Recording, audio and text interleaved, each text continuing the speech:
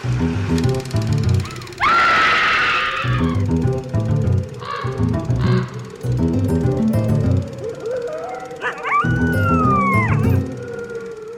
and welcome to Scream Scene, the horror movie podcast where we watch every horror movie ever made in chronological order, and then we rank them from best to worst. My name's Sarah. And I'm Ben. Thanks for joining us today. How you doing, Ben? I'm doing pretty good today. It's just another lazy Sunday here in the Rowe household. How are you, Sarah? Good. Yeah, it's a blue sky out there, but a dark, stormy night indoors. Because we're watching horror movies? Oh, because we're watching horror movies. Okay. Yeah. I wasn't sure if that was like a deeper metaphor. We have some business to take care of here at the top of the show. We've got a new patron to thank. Oh! To become a patron of Scream Scene, one must only go to patreon.com/ScreamScenePodcast and sign up. One cannot simply just go to patreon.com/ScreamScenePodcast to sign up. In fact, it is exactly that simple. Yeah. For just $1 a month, you too can become a patron of the night like Benito Cerino. Thanks, Benito. Friend of the show, Benito Cerino. Thanks so much, Benito. Means a lot. Hey, Benito has a podcast too, hey? That's right. Benito is the co-host of the Apocrypals podcast with Chris Sims. Yeah. Check that out if you are interested in hearing two non-believers go through the Bible book by book every episode and try not to be jerks about it. Yeah, the way you said non-believers and knowing that both Chris Sims and Benito Cerino do comic book stuff, I thought you were going to make some kind of Marvel joke. Oh, instead of true believers? True believers, yeah. Excelsior. Right.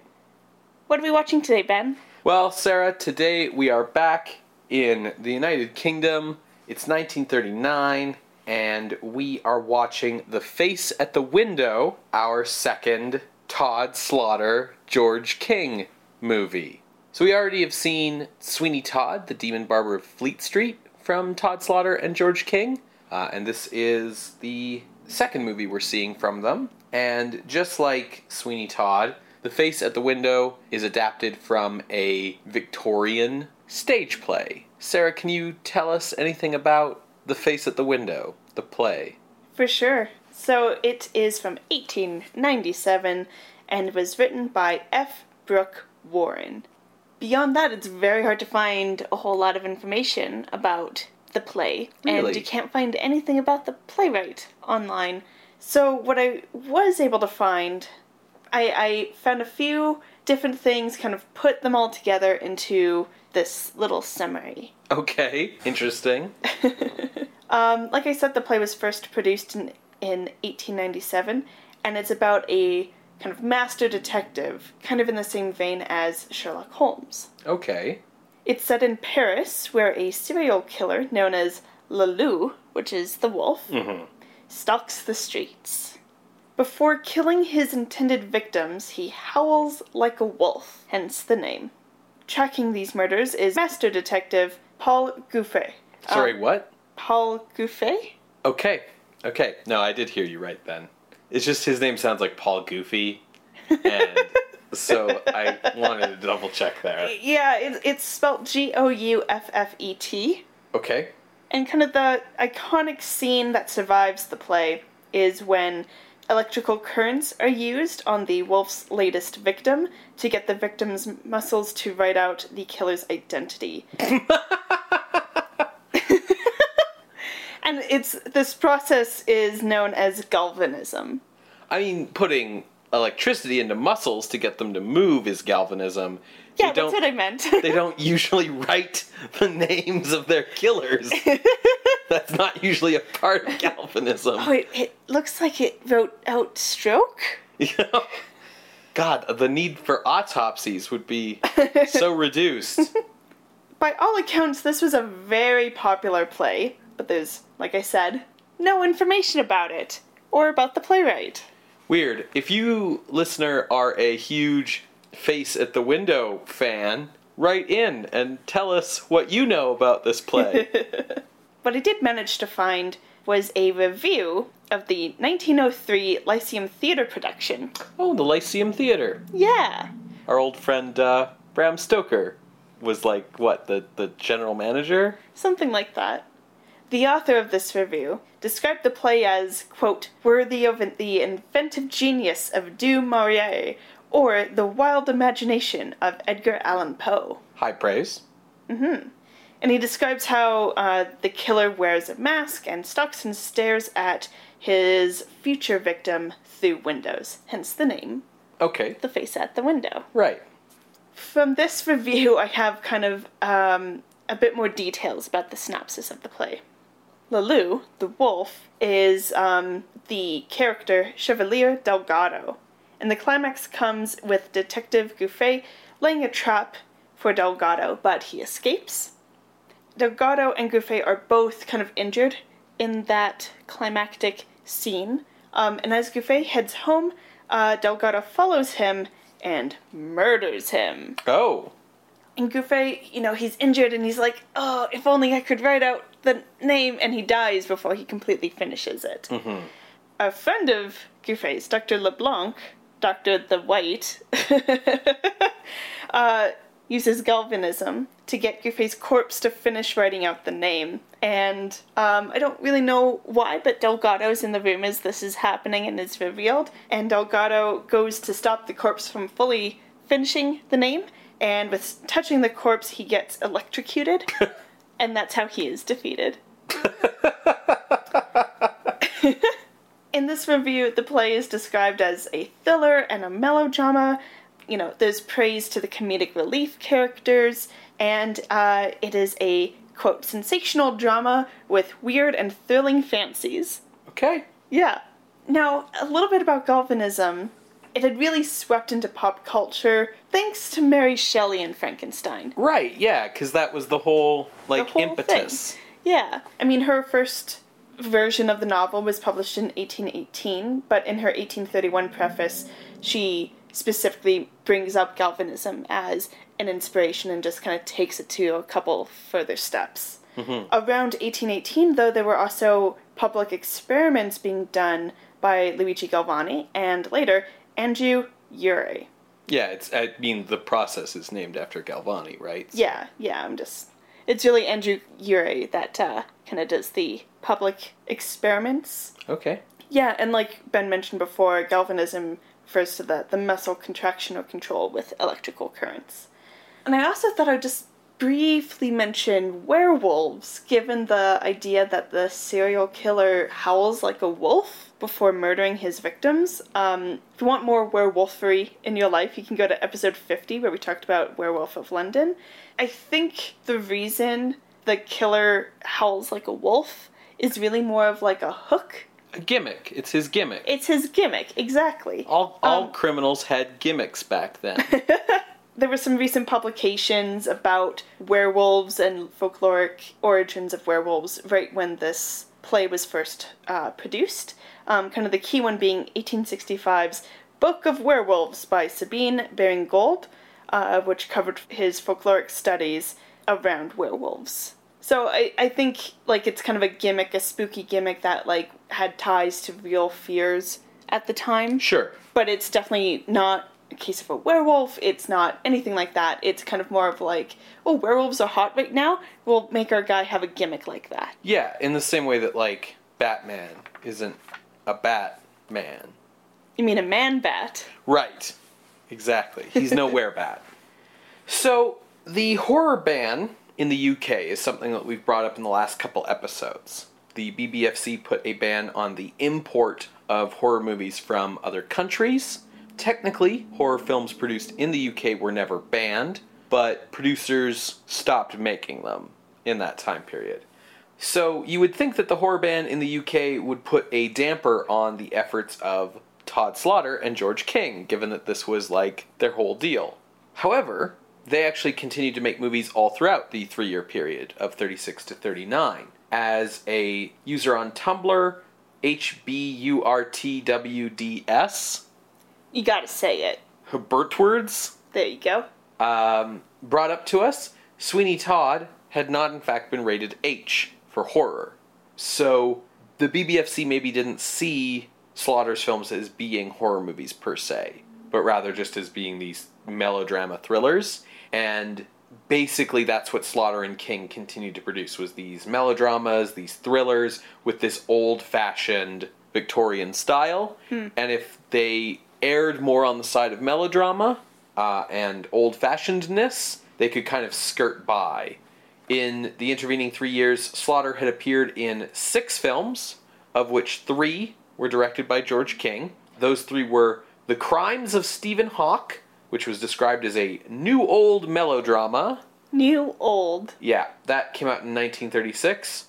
Then there was The Ticket of Leave Man, a thriller based on an 1863 play that was made in 1937. And finally, Sexton Blake and the Hooded Terror, a 1938 crime film and part of the Sexton Blake Detective series. And in that particular film, Todd Slaughter played a Moriarty-esque role in this very Sherlock Holmes ripoff series. In 1939, with the release of Son of Frankenstein making a lot of money in the United States, Universal and other American studios put some pressure on the BBFC, and the ban on the import of horror films was lifted in 1939. With the lift on the horror ban, Slaughter and King were free to return to their original style with The Face at the Window.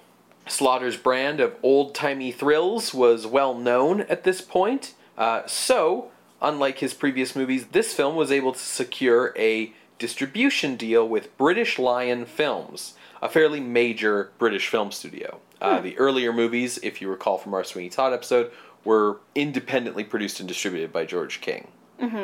By this time, Slaughter had developed a stable of actors who he reused over and over again in these movies, again replicating stage conventions on film. So The Face at the Window, the play, as you mentioned, was very popular. It had been adapted 8 times to film before this. Oh, really? Yeah, between 1910 to 1932. Of those adaptations, 4 of them are lost films. 1 is a short, and the other 3 are considered to be drama, not horror. And of those 3 feature film adaptations before this, one of which was in 1932, they all have slightly, different character names in the cast lists. Yeah. The character names kind of shift around. The premise of the play keeps kind of shifting around. They're all described slightly differently. But there isn't a lot of information on any of them in depth. So we haven't looked at any of those previous adaptations because this is really the big adaptation of Face at the Window, and this is the one that's considered a horror film, and this is kind of the most famous adaptation. Similar to when we looked at Sweeney Todd, and the Todd Slaughter version was sort of considered the definitive version, at least until Stephen Sondheim came along. In our Sweeney Todd episode, you mentioned how the Quota Quickies, but especially Todd Slaughter Quota Quickies, kind of preserved or memorialized the long-lost, or possibly would-be long-lost stage plays or adaptations of different things, whether it would be played in, a traditional theater, or in, beer halls, or whatever, that kind of traditional content.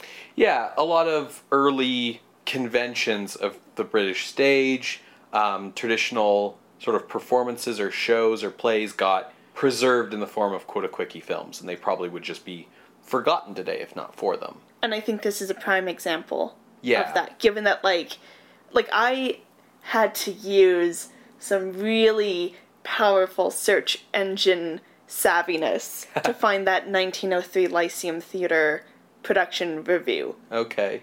And that was the only thing that I could find about the play itself. So I think, this is a prime example of, without Todd Slaughter, this play and these film adaptations probably would have just, been lost to time.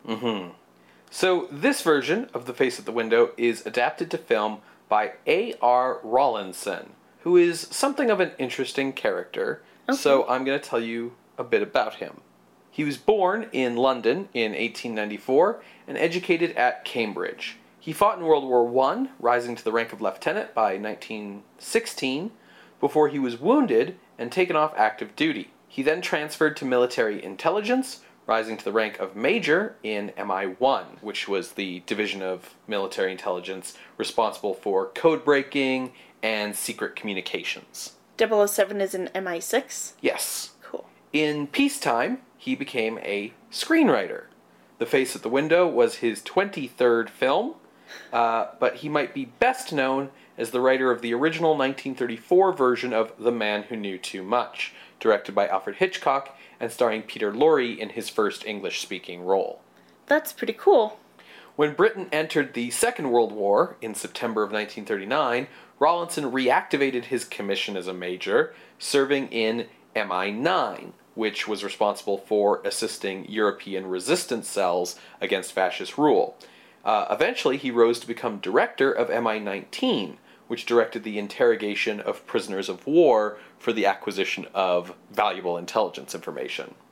He ended the war a lieutenant colonel, as well as an OBE, which is a member of the Order of the British Empire. He then returned to screenwriting after that, and passed away in 1984 at the age of 89. So just kind of a neat dude. Yeah. So by September 1939, England is involved in World War II. Yes. When does this movie come out? So The Face at the Window was released in April of 1939. Okay. So we are still in the pre-war period, barely. Critics, at the time, called this film, quote, rich in the spirit of the thrillers of years ago, unquote. That's a polite way of saying that it's old. It's hokey. Yeah. So, how are we watching this hokey old film? Well, The Face at the Window, much like Sweeney Todd, is in the public domain. There's a version on YouTube that you can watch. I wouldn't recommend it. It's in 240p, like, the video resolution is very, very low, and it's nigh unwatchable, in my opinion. You can also find it on the Internet Archive in a slightly higher resolution, like that might be 360p maybe, and because it's a public domain film, it's also been released on DVD by numerous cheap DVD companies. You can find it sometimes as like a double feature with some other Todd Slaughter movie on DVD. There's Todd Slaughter box sets that have all of his movies in them for pretty cheap. So yeah, it's widely available, even if a lot of the iterations of it out there aren't exactly in the best shape. Will we be watching the Internet Archive one then? Yeah, we're watching the Internet Archive version, just because the YouTube version is really painful. Okay. Well, if you want to experience pain, go to our YouTube playlist at screamscenepodcast.tumblr.com. We're going to watch the film, you'll hear a brief musical interlude, and when we come back we will discuss The Face at the Window from 1939, directed by not Todd Slaughter. George King. George King. See you on the other side, everybody.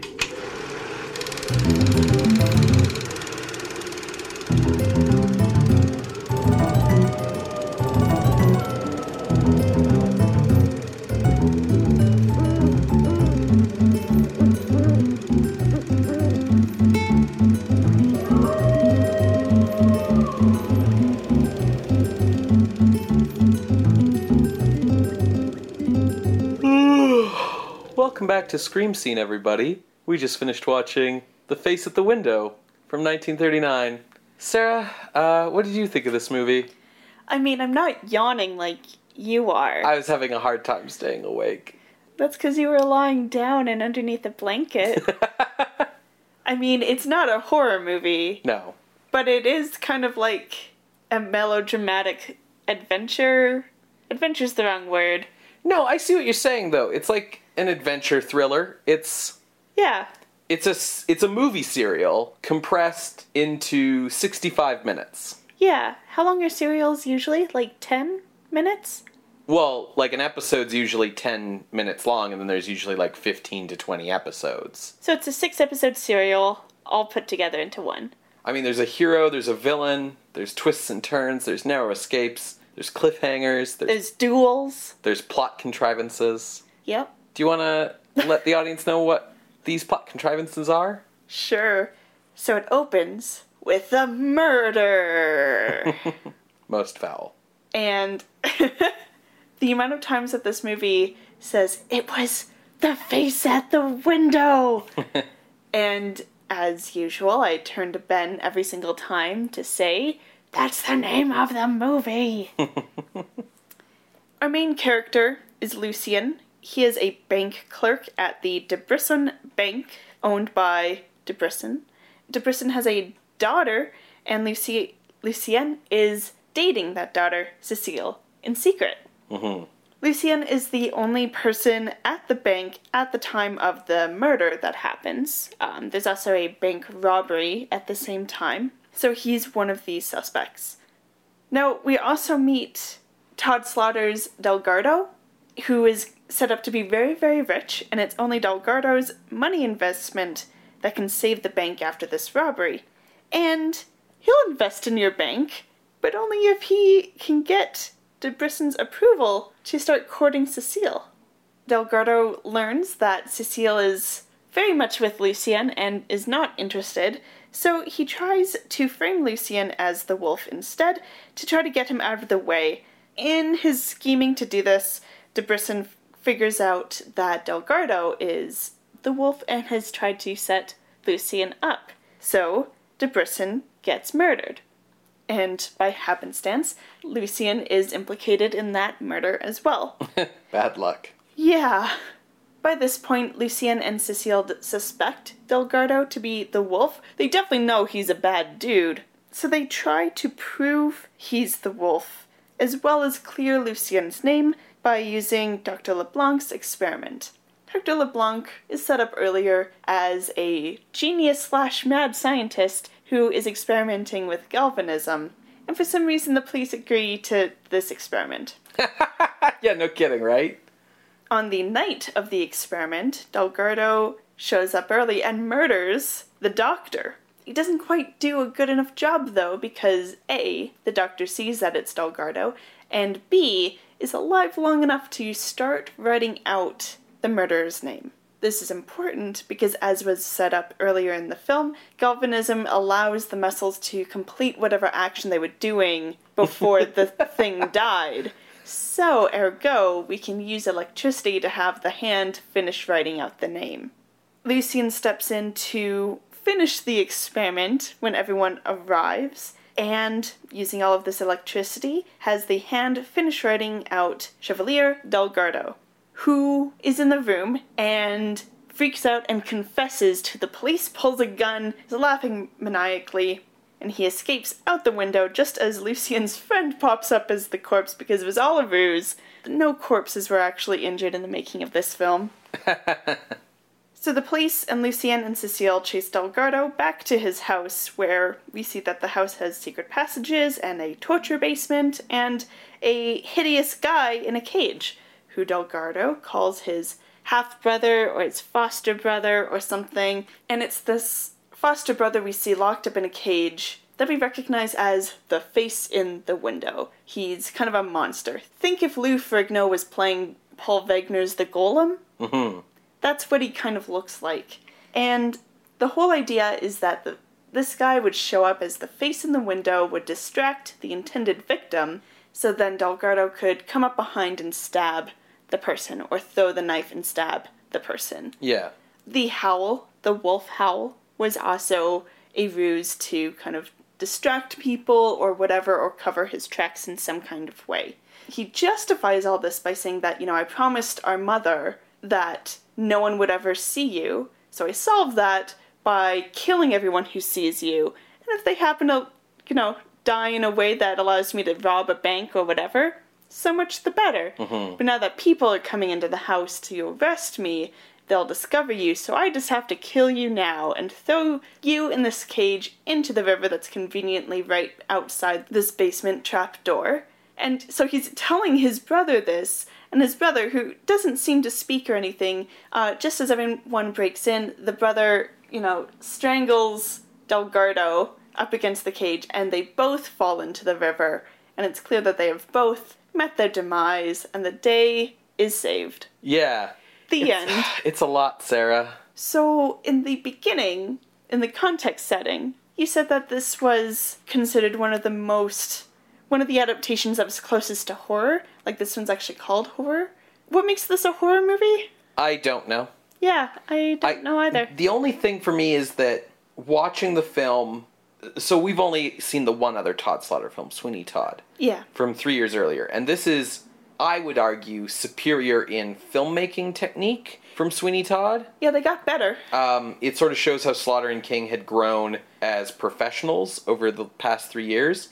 And in terms of the visuals, it at least succeeds at looking more like horror than Sweeney Todd does. There's use of shadow and camera angles and set design to give it that dark, gothic look that Sweeney Todd just kind of didn't have at all. Sweeney Todd was very bland and generic looking. It's an all-around more competent production than Sweeney Todd, in my opinion. It has way less of an amateur hour feel, and I wonder if just the fact that you've got the character of Delgado's half-brother, who's got this monster makeup face, and you combine that with, like, the weird basement where he's locked up in the cage, and the murders, and the darker cinematography just sort of gives it enough boxes to check off in that horror category that, like, people just are like, yeah, this is horror, I guess. In the same way that we used to talk about how all German movies of a certain, like, era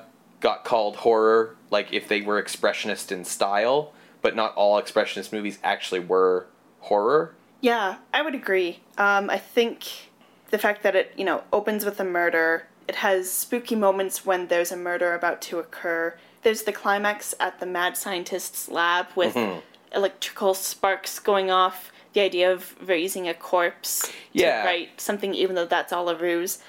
But the use of these horror tropes, I'll say, feel shoehorned in during moments where it's like, hey, it's going to be spooky now.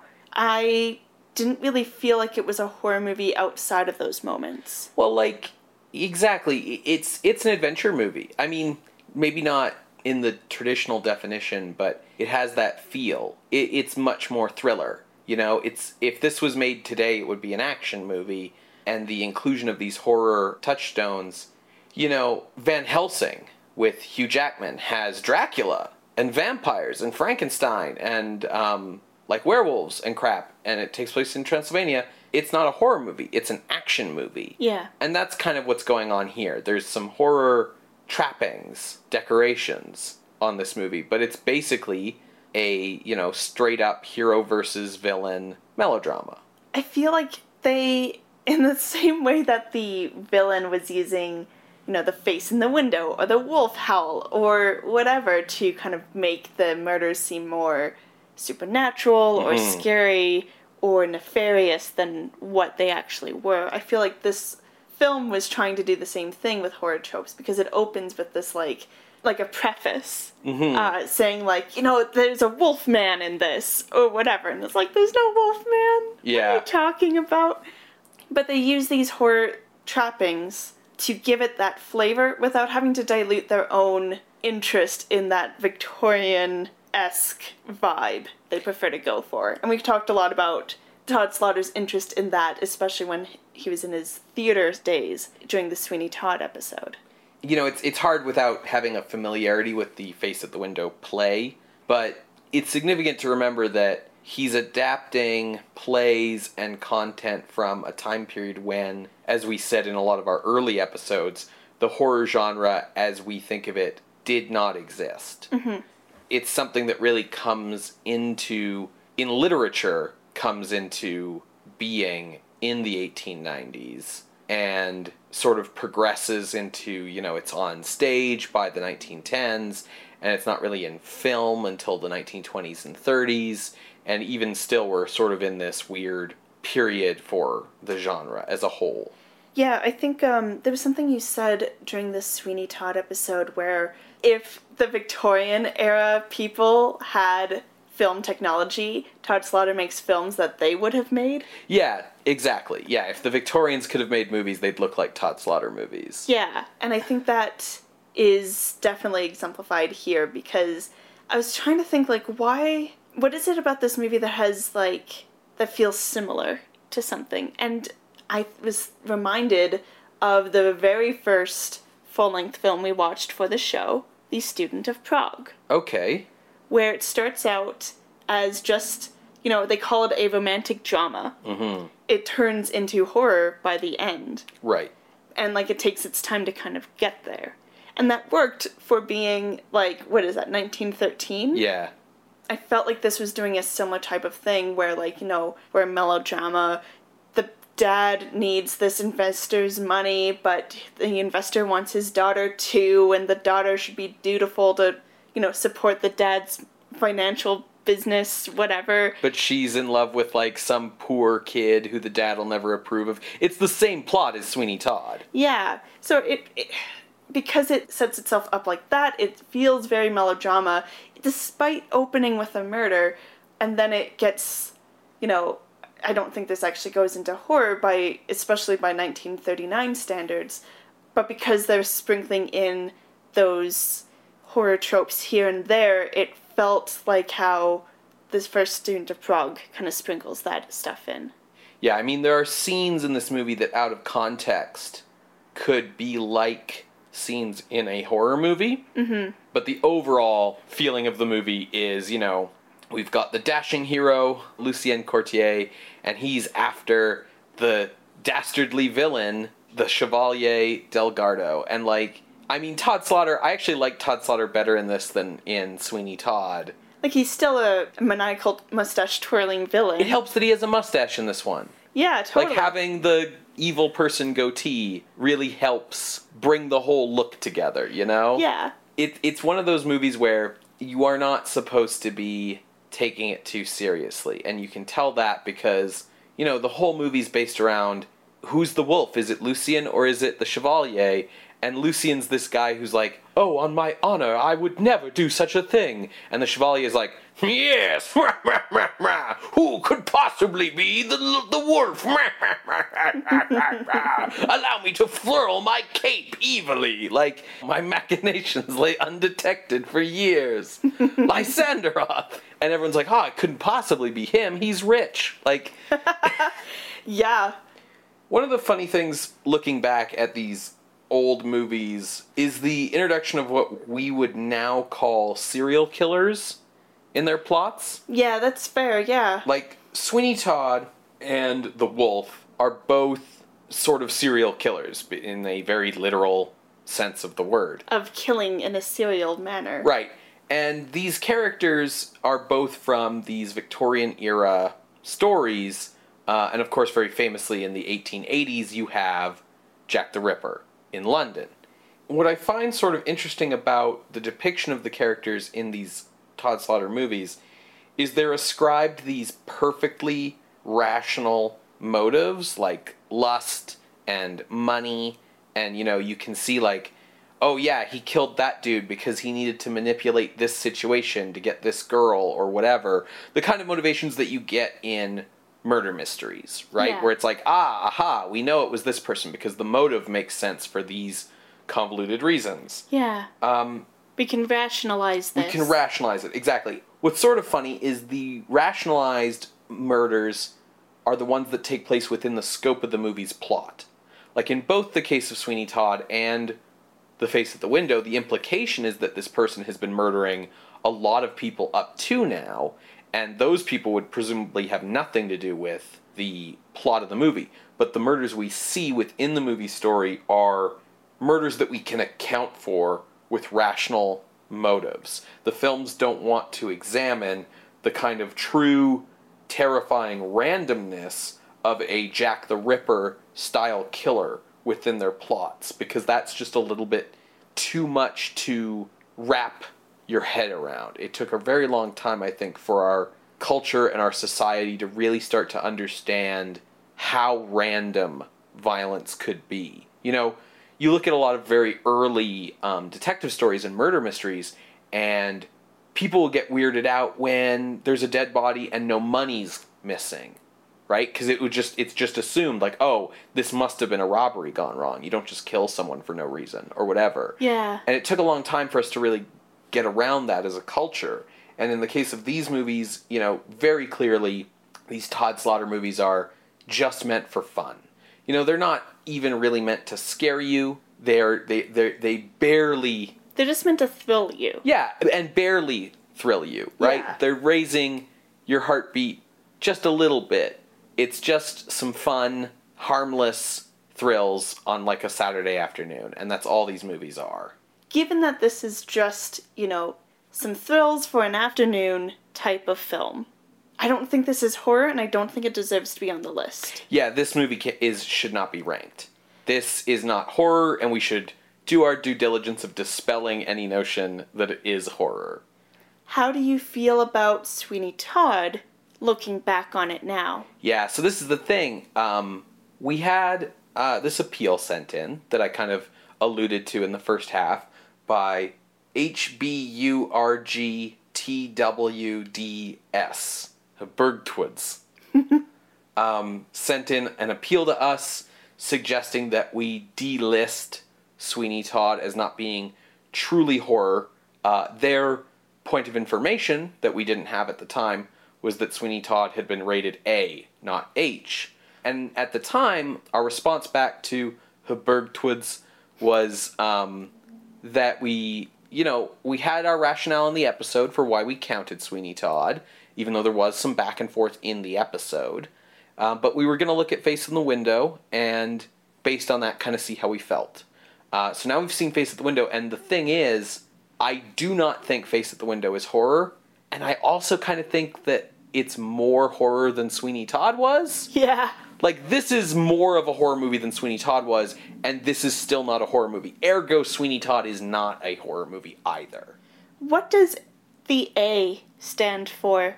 Adult. Adult? It's like the equivalent of... like PG-14? Just the equivalent of PG. So I feel like Sweeney Todd should still be on the list, because I think it showed how the horror genre was morphing and mutating in the UK, especially with the quota quickies coming out and being established as a thing. So I think it deserves to stay on the list as evidence of, here's how the genre's morphing over here. That being said, I don't think that this counts, that the Face at the Window counts, as we've kind of described, especially because we just saw Son of Frankenstein over in the States, bringing back the renaissance of horror film. And here's Slaughter being like, yes, the renaissance in UK will be not horror. Yeah, I mean... He had his chance and he missed it. I get what you're saying. This is just how I feel.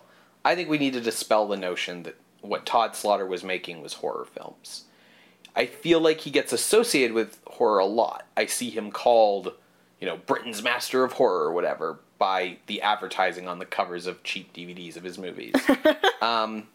Looking back at it, I don't think Sweeney Todd even represents how horror was mutating in Britain, because it's not coming out of the British horror traditions that we were beginning to see, like The Ghoul or The Man Who Changed His Mind. Sweeney Todd is coming out from this older tradition of Victorian melodrama with these thrills, these kind of grand guignol thrills in them, and it's not so much evolving out of horror in the 30s as it is ignoring it. Slaughter's coming in and pretending like the entire development of the horror genre in the 20th century has not happened, and just hearkening back directly to this progenitor that predates really the genre existing.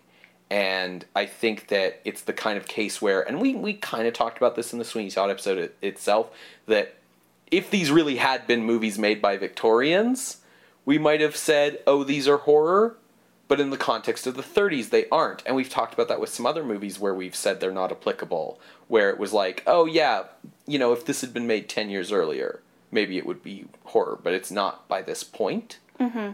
And I feel like if we're not listing The Face at the Window, I think, for me, Sweeney Todd should be delisted as well, and our stance should be, Todd Slaughter was making Victorian melodramas, and to categorize them as horror is misrepresenting what Todd Slaughter was doing, because I don't think he was trying to be a horror guy in the way that, Gaumont British was off making these horror movies with Karloff.